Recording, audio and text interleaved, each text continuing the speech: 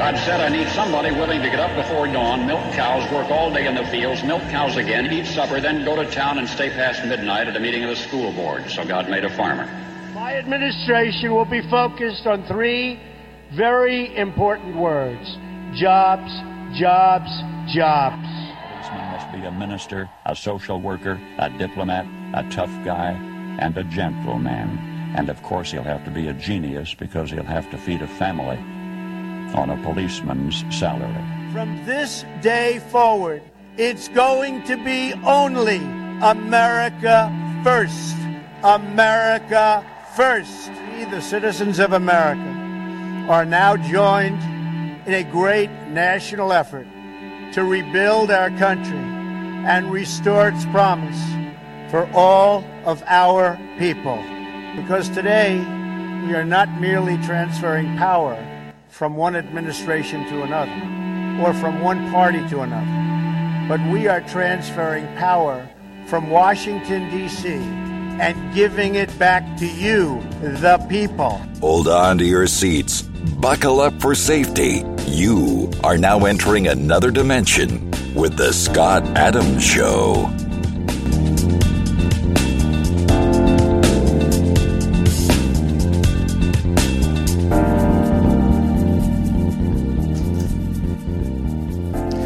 And that's right. My name is Scott Adams. You're listening to The Scott Adams Show. I want to thank everybody for tuning in today. And I'm joined by Leonora Cravota. Hello, Leonora. Good morning, Scott. We do have to mention some sad news. Prince Philip passed away, 99.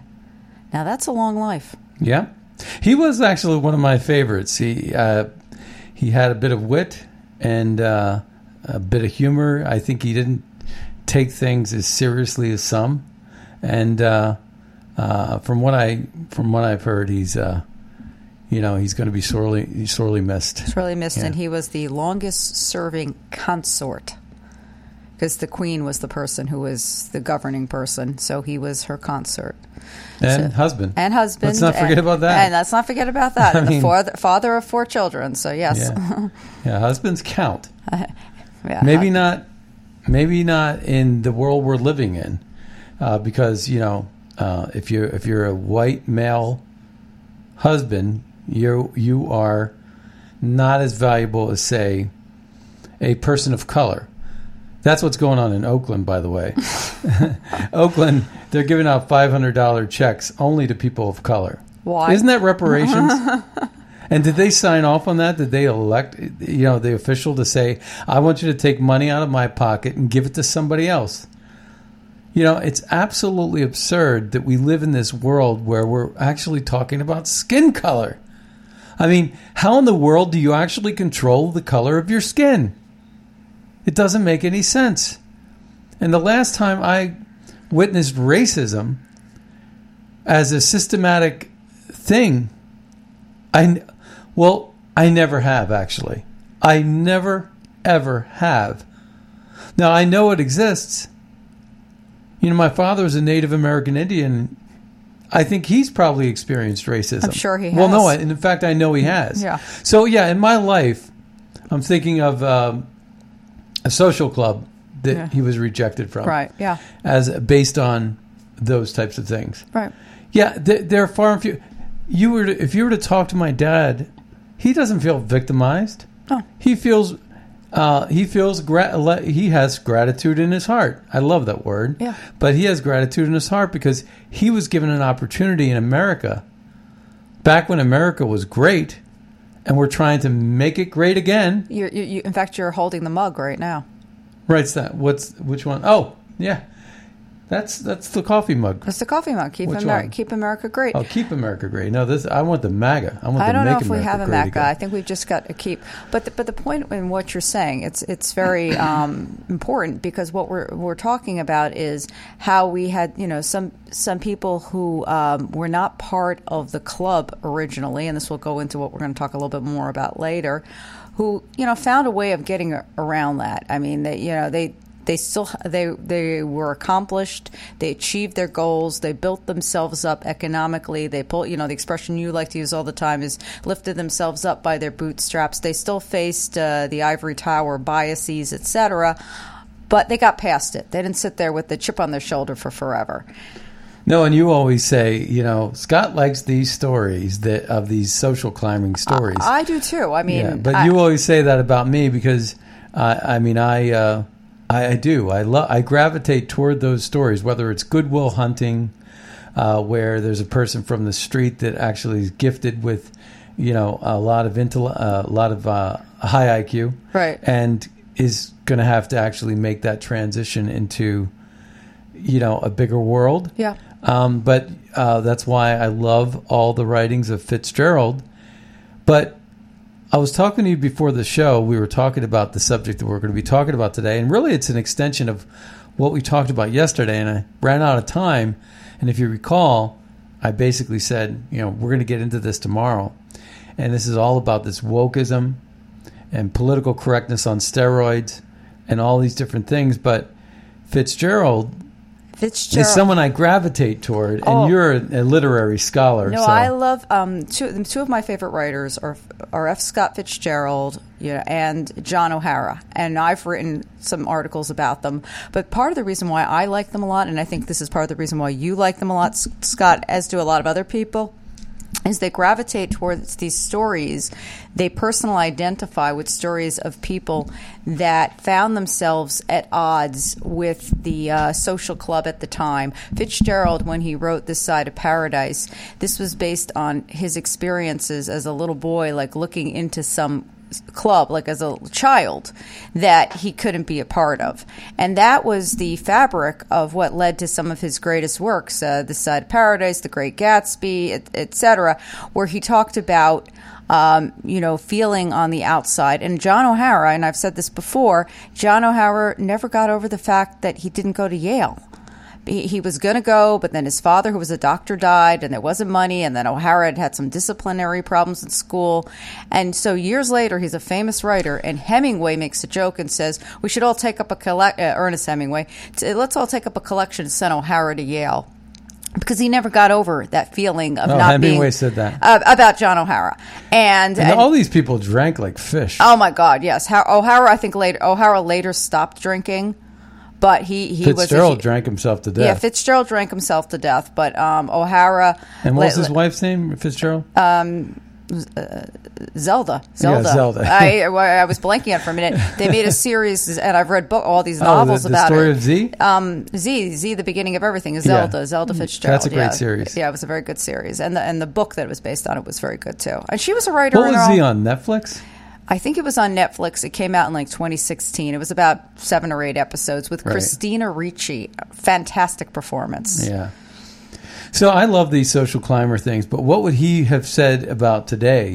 Literally, the old boys club is alive, well, and kicking. It never ended. In the Oval Office today. Because, basically the situation is that's what political correctness is all about. Yeah. When we talk about political correctness, you don't want to. No, when you start treading over free speech, you start treading into some really dangerous waters, because we are in dangerous waters, and we're going to get into that in deep waters today.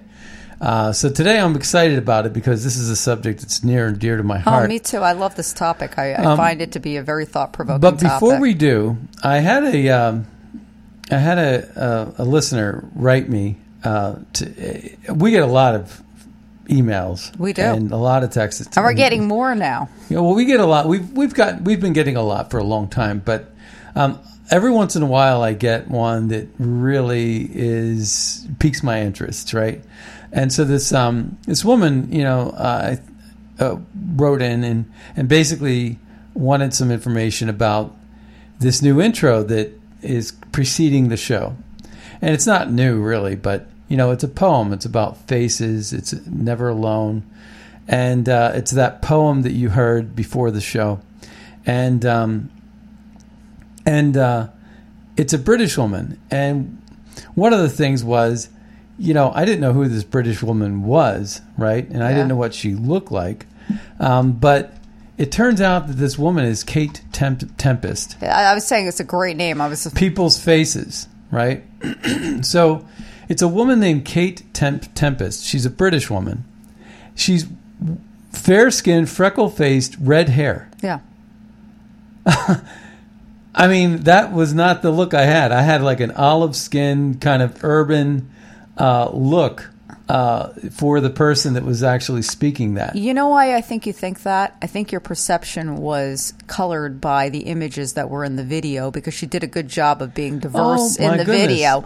So that's what made you think that, that was her particular complexion. Here's this Kate Tempest. I just want to play this just before we get into before we get into the deep and we talk about the politics of wokeism.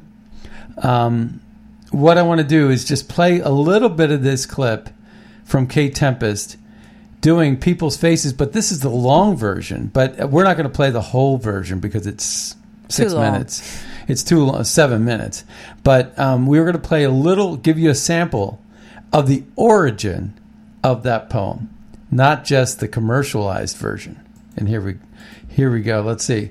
So this is Kate Tempest, and I just fell in love with her poetry. I like poetry. So here we go. I came to under a domed roof. The light was cold and clear and fragmented. The people were moving. I watched them. I saw a muscle of schoolgirls performing. I saw the ticket woman massaging the small of her back. I saw the young gent as neat as a crease in his work clothes. And I saw the light. It was as light as breath on the dirty old track.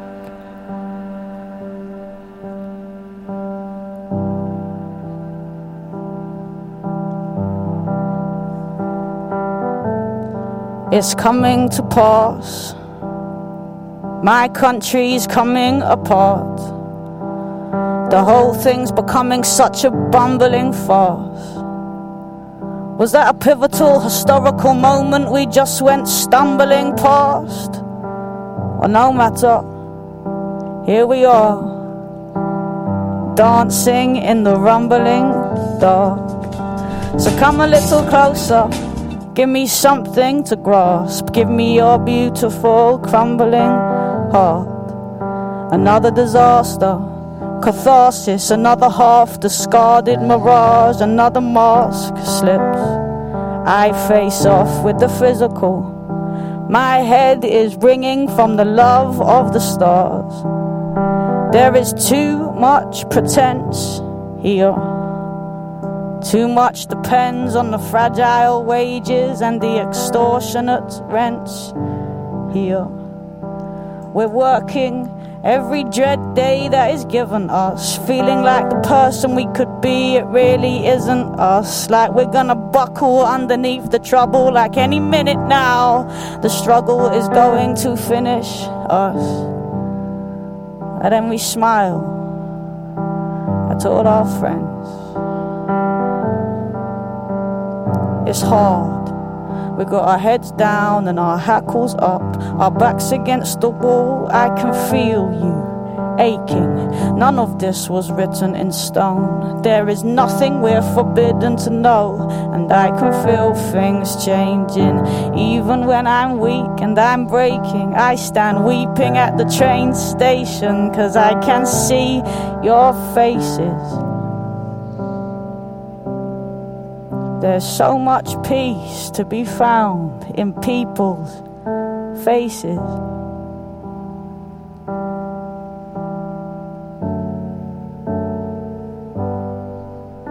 I saw it roaring, and I felt it clawing at my clothes like a grieving friend. It said there are no new beginnings until everybody sees that the old ways need to end. But it's so hard to accept that we are all one and the same flesh, given the rampant divisions between oppressor, complicit and oppressed. But we are, though, more empathy, less greed and more respect. All I've got to say has already been said. You heard it from yourself when you were lying in your bed and you couldn't sleep, thinking, couldn't we be doing things differently? I'm listening to every little whisper in the distance singing hymns, and I can feel things changing.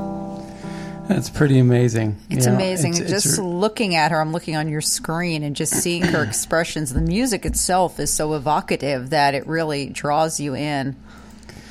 It does. It does. And, there's just so much of that. We live, one of my favorite poems is by Alexander Pope, Windsor Forest, about chaos and not chaos and confusion, but, harmony. We live in a world that's so, there's just so many moving parts, and but it's the way God intended it, right? Yeah. I mean, this is God's creation, that we are all part of, this whole, all these moving parts in the world. And what we need to do is we need to respect each other. And I just, I want to take this into the wokeness and say that wokeism and political correctness, I don't think really need to take a part really in this whole thing. One of the things that I think wokeism, we've always said that political correctness is a way to silence a debate. Absolutely. Right? Because if I don't like what you're saying and I just call you a racist and I shut down the debate because you're not being politically correct, and I'm talking about Donald Trump. Donald Trump was all about standing in the face of political correctness. He did it from out of the gate. He took his finger and he pointed it at the media and said, "You are guilty of political correctness. Yeah. You are guilty because you don't like the color of my hair or the way I talk. You don't want me at the White House Correspondents' Dinner. You don't want me at that club. The elite ivory-towered tenure professors. Yeah. They don't want the common man. They don't want a commoner. But the irony of it is they pretend they do. But they pretend they do because they know right from wrong. They're not stupid. They're smart. But they know that that's a threat. Just like if you were to watch Hunchback of Notre Dame, and they were talking about the most threatening weapon to the hierarchy was the printing press. Right. Because people could read. And they if they can read, if they can be informed, they'll understand, they'll be empowered. And, having too many people empowered weakens our power.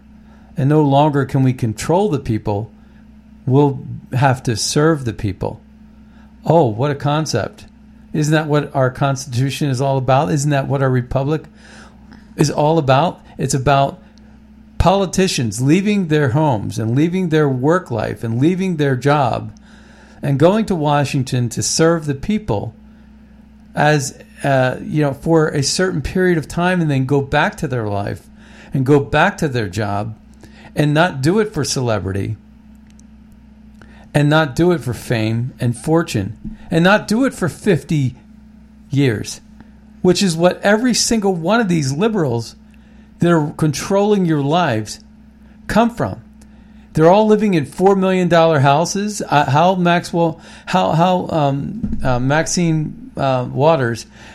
Maxine Waters can actually get a $4 million house is beyond me. It's not even in her own district, and yet she still keeps her seat. To me, that's a mystery. Yeah. Because she's about one of the dumbest people I've ever heard speak. You start a crowd and you harass them. You chase them out of that restaurant, she said. She's inciting violence, which is what people have accused the conservatives of doing. But that's not smart stuff. Of course not. And she's not serving all of the people. She's serving the people that actually empower her, enrich her. And she's conning them by telling them a pack of lies. And that brings us to the next point. These politicians are serving way too long, but there are actually unintended consequences with term limits too. I'm not settled on that debate. Term limits appeals to me, but yet there are some ramifications to setting term limits. You need to have a marriage between maintaining stability in government but getting new people in and getting fresh blood in there. Right, but see, the problem with term limits is that then turns a politician into a bureaucrat. Right.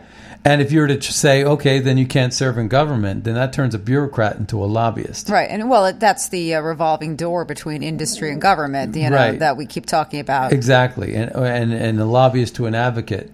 From K Street back and forth, they just walk around the same different areas. Right. So we have woke.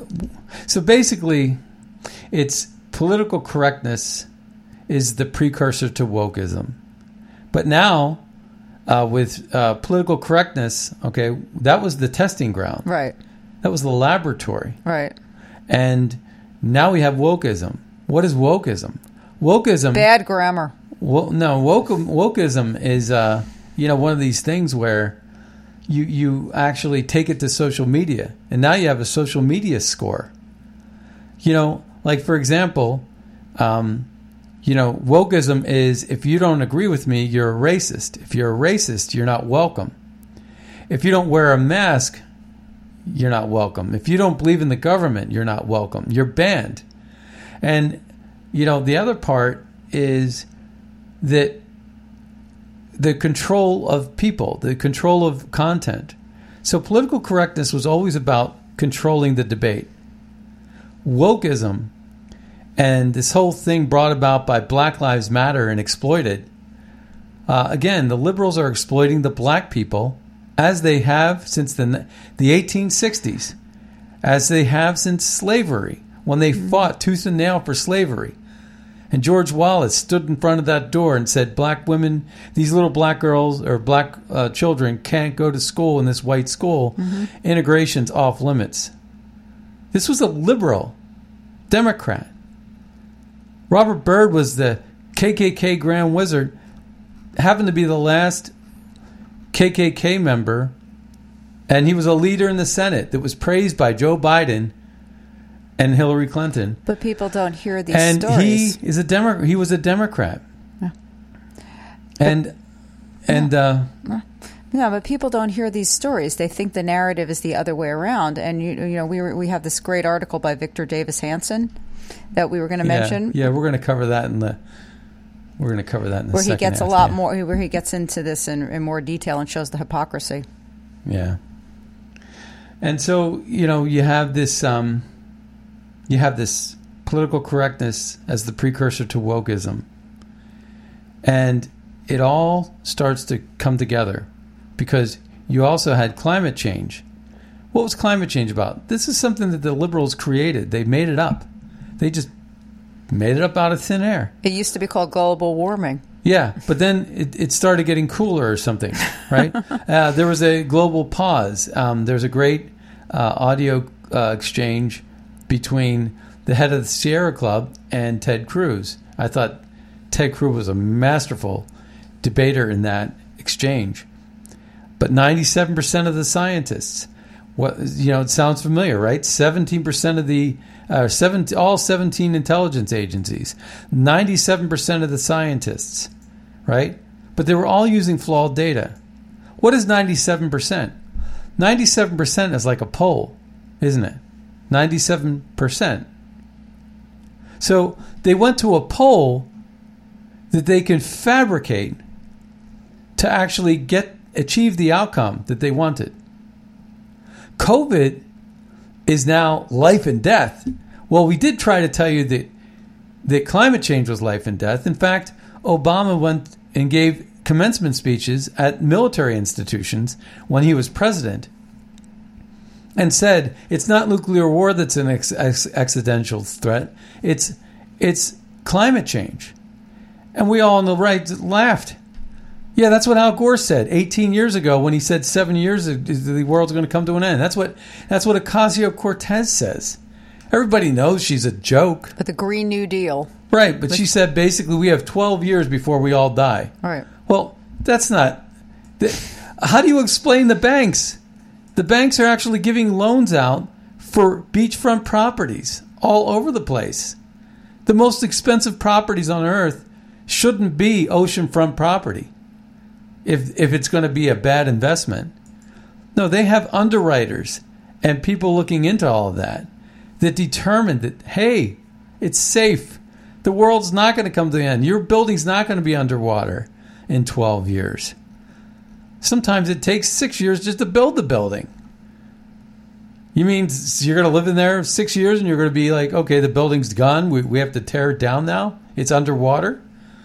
Can't swim. So these polls, 97%, right? How about Biden's up 35% in Wisconsin? That's another poll. If you could rig a poll, then why can't you rig an election?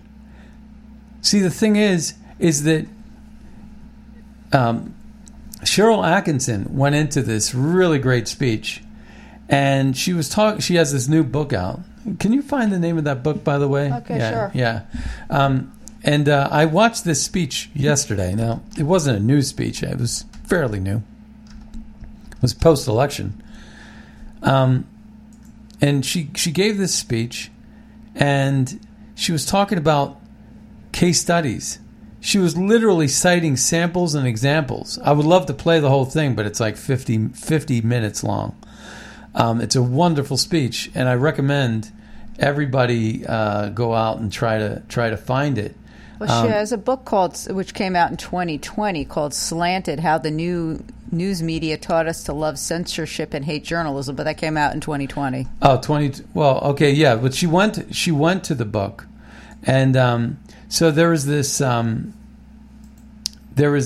see if I could find a short version of. Well, this is actually quite good.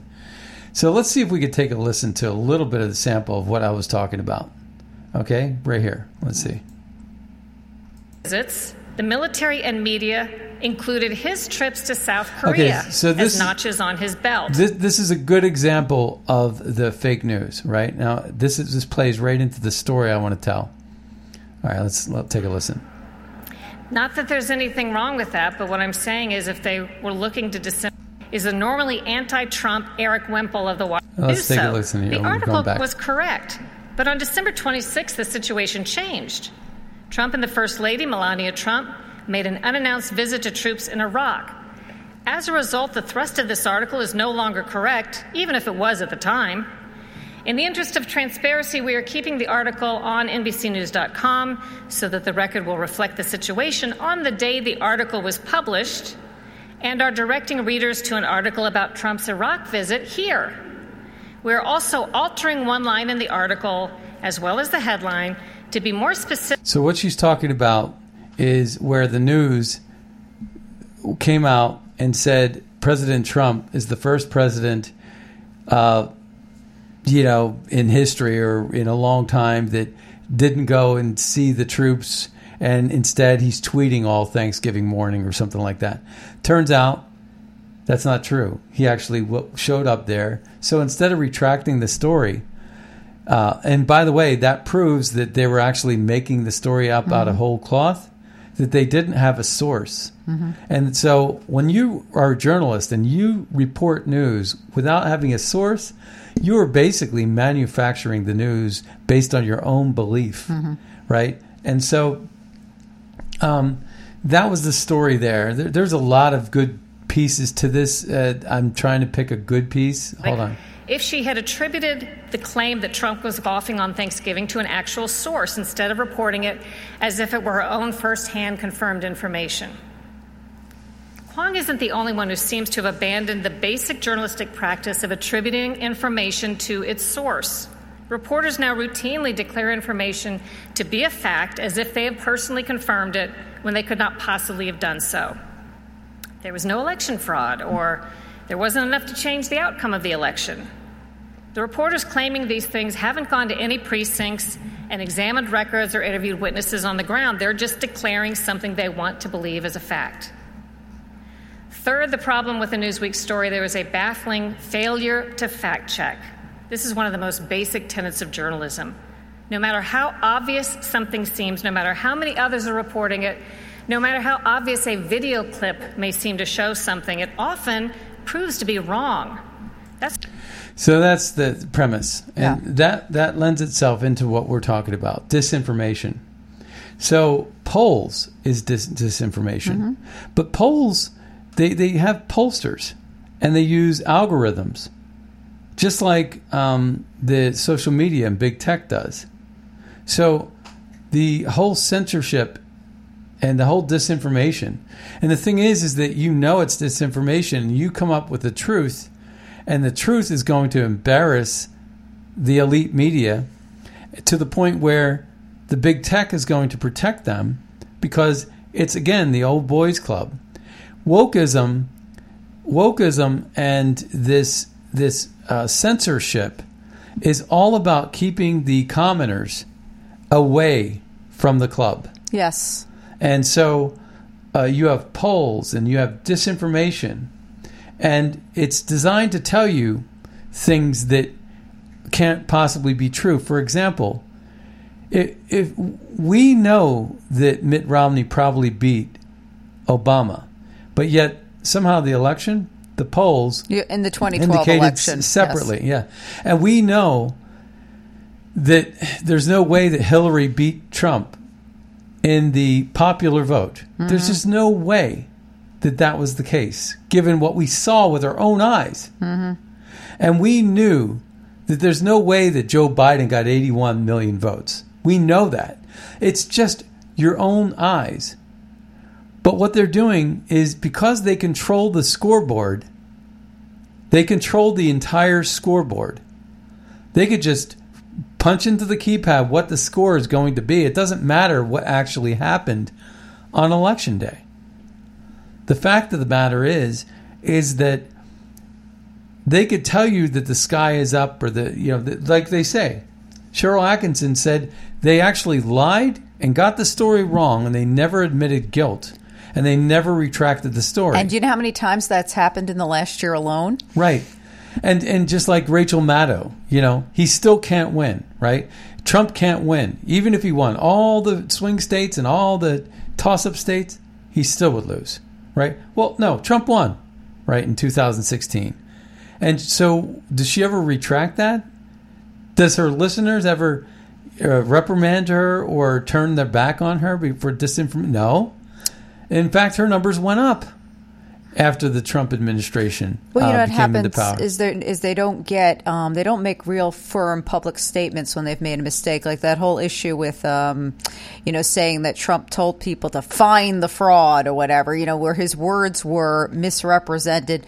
Yeah, it was later admitted that was misquoted, and there was data that showed that, but there was just, people didn't even get a slap on the wrist. It was forgotten about. It was moved on to the next thing. Right. And so, what you have is you have wokeism. So you have political correctness and media bias as the precursors to wokeism. You have climate change as the precursor to COVID. You have polls, disinformation, and now we have rigged elections. Because these were the trial laboratories. It all started probably in California. California was the state where they say what happens in California, so goes the rest of the nation. And the point is that California is generally the testing lab. And they've been doing rigged elections longer than anybody. They had the electronic voting machines because they've always been a one-party. Well, not always. Nixon and Reagan would belie that. The idea is that they were dealing with these rigged elections for quite a long time, since probably before the year 2000. And the rest of the country wasn't up to speed with all that. They were also with the open borders and turning illegals into voters. And they were also the first in the forefront of ballot harvesting and chain of custody violations. They were also on the forefront of early voting. Do you know how they discovered that a lot of people gerrymandering? Do you know how they redistricting? Do you know how they discovered a lot of people were illegal immigrants that were voting? And it wasn't just in California. They got called up for jury duty. Because they were registered to vote. Right, that's right. And they didn't want to go to jury duty, and then somehow they traced it back and found out that these people were not even shouldn't have been voting in the first place because they weren't citizens. Right. That's right. You know, they weren't qualified to vote. That's right. So, you know, you put these three things together. You got Black Lives Matter, but no other lives matter. That's like disinformation. That's reverse racism. Right, but if we were to speak up against it, we're going to be censored. Right. We're not being politically correct when we say all lives matter. So they're basically trying to control the speech, and they're trying to control the person. They want you to wear a mask. I truly believe that this whole thing with the masks, because there's been so much demonstration that it doesn't really, the efficacy is really lacking. And that given the efficacy, the low efficacy, the low efficient rate or the low effective rate, then it really isn't that impactful with regard to the overall numbers. And in fact, like they're talking about with Texas and Florida and other states like South Dakota and other states where they're pulling the masks, mandates, I should say, pulling the mask mandates, the numbers aren't changing. And so you're faced with this situation where you have to ask the question, were they right? Well, Dr. Fauci is not the sharpest tool in the shed. I actually am beginning to realize that this guy is quite the moron. And Pence was the guy that hired the fool. There's a story up on America Greatness that says Pence is not the man for the job. He doesn't have what it takes. And he doesn't. Pence never did have what it takes. He was lackluster. I don't even know why Donald Trump hired him. He could have gotten another establishment guy like Mark Meadows or Jim Jordan. Well, my theory about Pence at the time was I thought the fact that Pence was willing to be more in the background was a good juxtaposition to Trump, who was the showman. And I think but so would have Jim Jordan. Well, probably, but but the point or Lee Zeldin. Yeah, well, Lee Zeldin is running for governor now. Yeah, and a lot of New York governor, and a lot of Republicans that have been taken seriously, that are leaders in the House of Representatives, that know how the system works. Right. Of course. Yeah. So I don't know why he picked Pence. Well, again, because Pence was a Ted Cruz guy. Well, there's that too, and I think we have a lot of examples of people that were originally Cruz people that came over to the Trump camp because an opportunity, including Kellyanne Conway. Yeah, no, they came over to the Trump camp because that became the only game in town. Yeah. In any case, so wokeism, political correctness, COVID's now the climate change on steroids. Again, it's just about control. Putting a mask on your face. Will they do it? Let's see how far we could take this. Let's see if we can come out with strain number 2. Let's see if we can put a vaccine in their arm. Let's see if we could do all these things. And you know what? There's a lot of study out there that says these things about the vaccines, that the vaccine's not going to be, it's not even going to be enough. That Elon Musk, listen to what he has to say about masks, about vaccines. He said flat out, I'm not taking it. Now, they're going to try to control you, and they're going to try to actually implement a vaccine passport. The vaccine passport is actually crumbling right now. Yeah. This whole vaccine passport thing in New York and elsewhere, the vaccine passport thing is failing miserably. Yeah. Well, one comment about COVID. I saw an interesting article that had to do with one thing that's not being discussed with COVID.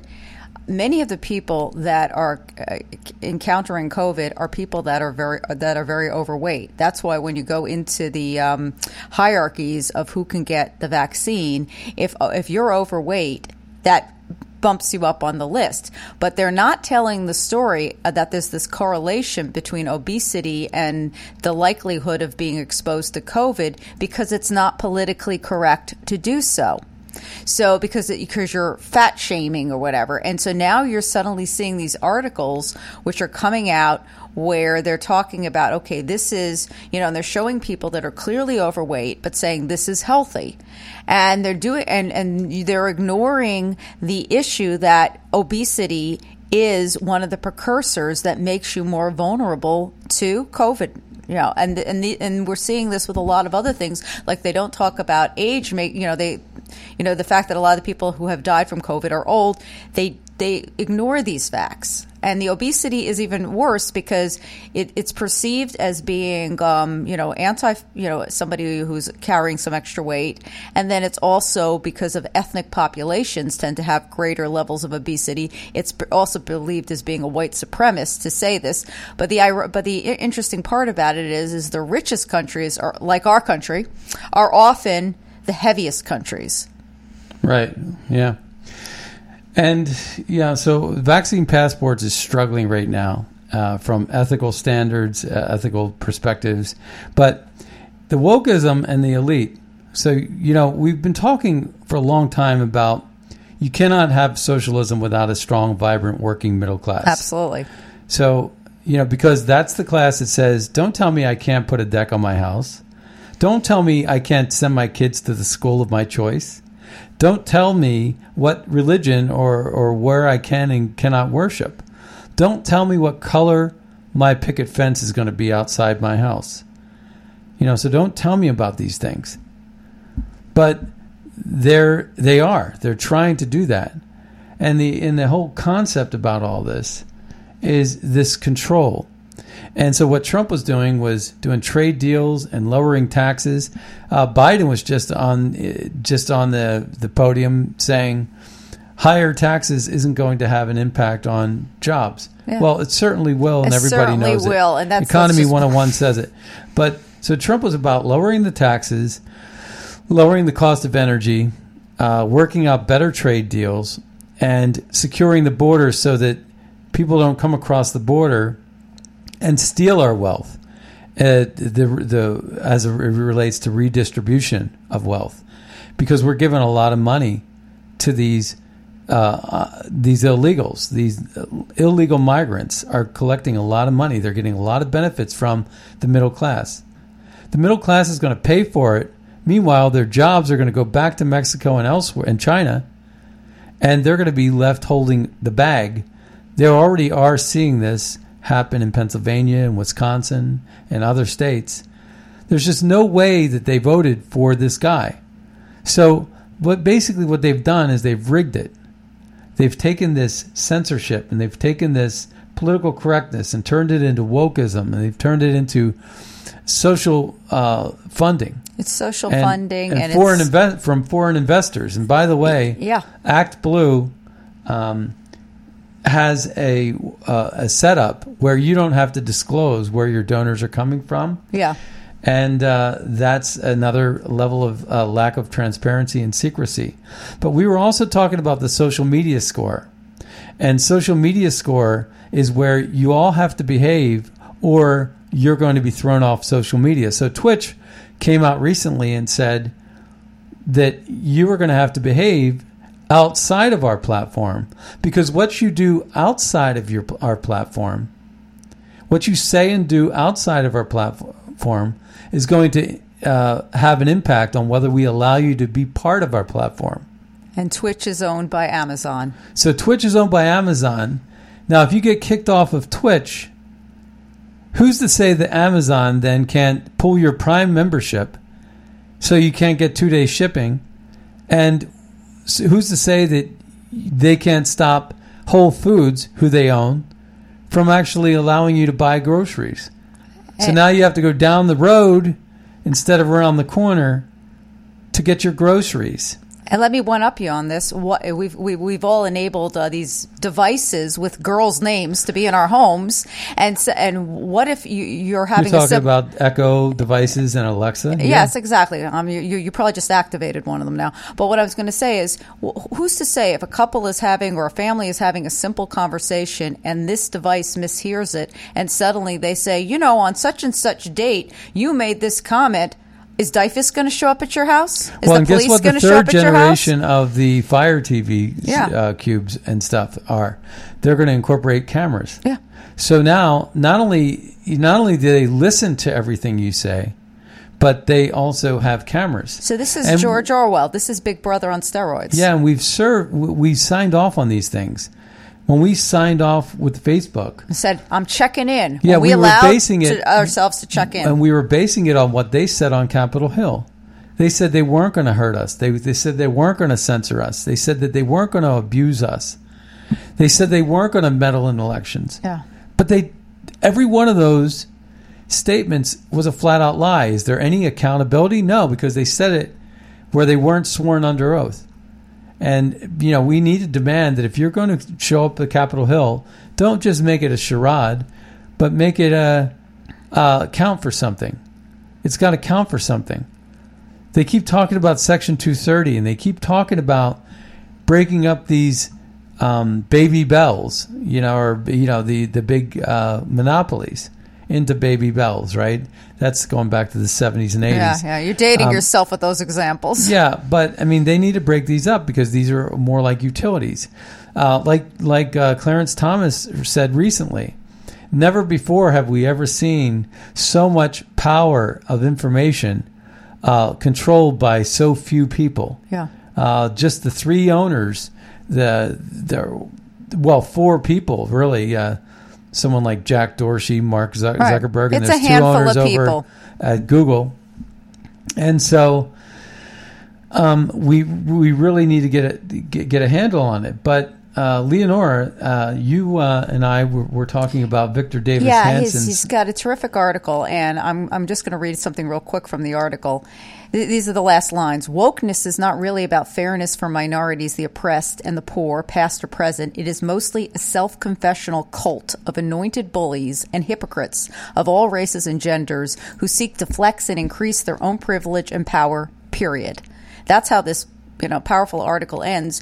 And he makes a really good point in here. He uses one of my Armenian people as an example, Ed Bastian, who is the chairman of Delta, and basically talks about how he is, protesting the Georgia law, but he currently makes $17 million a year as a chief executive of Delta Airlines, but he's just blasting Georgia's new voting law, thinks it's racist, to require the same sort of ID to vote that you basically need to have to board a Delta plane, and right? I would love to see his surrounding network of executives. Right. I bet you they're mostly white. Right, exactly. So you have a guy who is protesting this, yet he is, the recipient of much privilege, but the point that Victor Davis Hanson makes so beautifully in this article is none of these people who are off speaking about advocating, none of these people are doing anything to actually help the disenfranchised.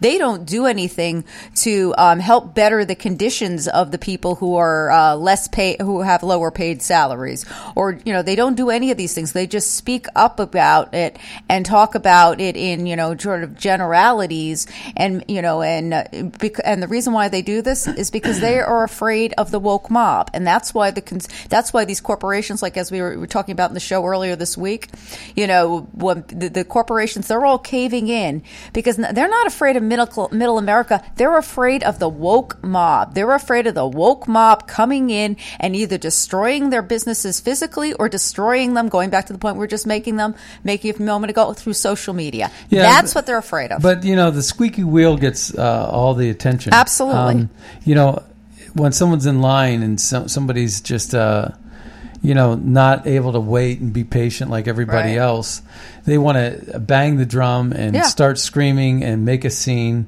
They're taken aside and they're put to the front of the line. There are other people that cut corners by not wanting to wait in the line to buy their ticket to an event, but they'll call in while they're in line. They'll call in and order 2 tickets through their phone or their tablet or their iPhone and buy them online, and then just save themselves a whole bunch of time. But the idea is that a lot of these poor behaviors, now buying your tickets online is not poor behavior, but creating a ruckus and saying, I'm tired of waiting in this line, like a lot of these illegal migrants do, and they instead break the law, they get rewarded for that. Yeah. Right? Yeah. That's the part that I think I have the most problem with. But he does. He says that the most privileged CEOs of corporate America, those who sell us everything from soft drinks and sneakers to professional sports and social media, now jabber to America about its racism, sexism, and assorted sins. The rules of cynical CEO censure are transparent. First, the corporation never harangues unless it feels it has more to lose. Now, I don't believe that wholeheartedly. I do believe it, but I do believe that is all about weighing balancing the balance sheet, right? But I think it has to do with things that Victor Davis Hanson didn't go into in his article, and that is, I think it has something to do with China. Well, and China was brought up in the Ed Bastian example, the CEO of Delta, because they don't say anything about how much China has invested in the airline, either through purchase tickets or other businesses, Well, and you're also talking about the affordability of an airplane. Yeah, airplanes are made from precious metals. China has a lot of them. So do a lot of countries in the Middle East. Yeah. And we're talking about these precious metals that you mine. If you were to look into all these different types of metals, I'm not a scientist that can rattle off a whole bunch of metals that are used to make the fabric of a plane, but they are. Mm-hmm. There's a lot of them.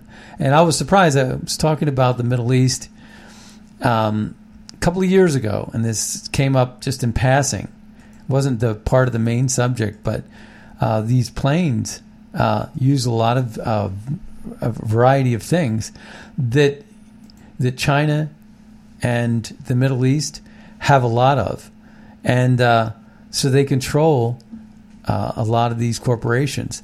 But in addition to that, NBA and the media companies want all those eyeballs, all those people in China to be part of their audience, and to turn that into ad dollars, and to turn that into purchases of Coca-Cola and Pepsi and AT&T phone subscriptions.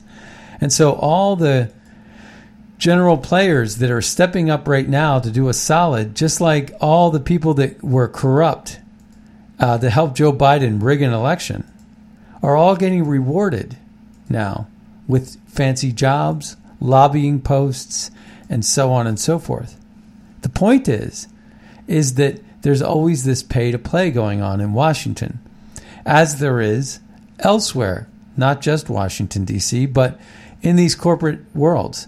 China is going to reward these big corporations who actually, as it turns out, we didn't know it because they never flexed their muscles before in this way, that Harry S. Truman never had to deal with this kind of thing. Back in the 40s and 50s, this was not done. And that because the choices, there wasn't so much branding going right on. But Coca-Cola and Pepsi and General Mills and Procter & Gamble own so many different products. You don't even know which one to boycott.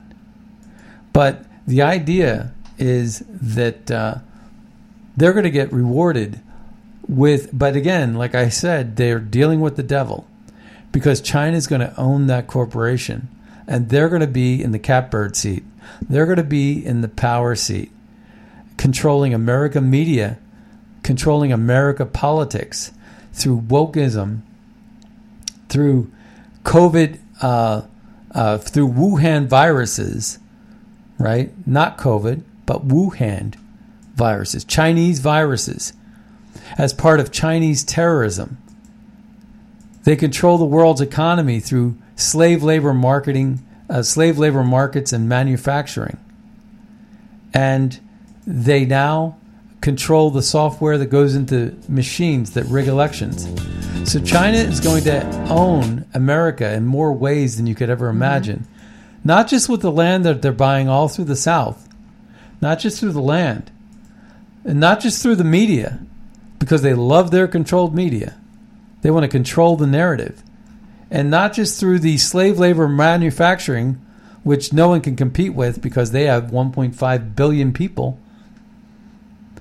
But they also stole all the intellectual value, and they're going to have a military to back it up. So it's a very scary place to be in, And someone like Joe Biden, who has sold out to China for the last 50 years, is not the man we want to. Is not the person that needs to be in charge right now. It's Donald J. Trump that needs to be in charge, and hopefully we'll get 4 more years of Donald J. Trump. That brings us to the end of our show. My name's Scott Adams. My name's Leonore Cravetta. We'll see you next time on the Scott Adams Show. Bye-bye, everybody. A little deeper, just to bury my kids right up to there.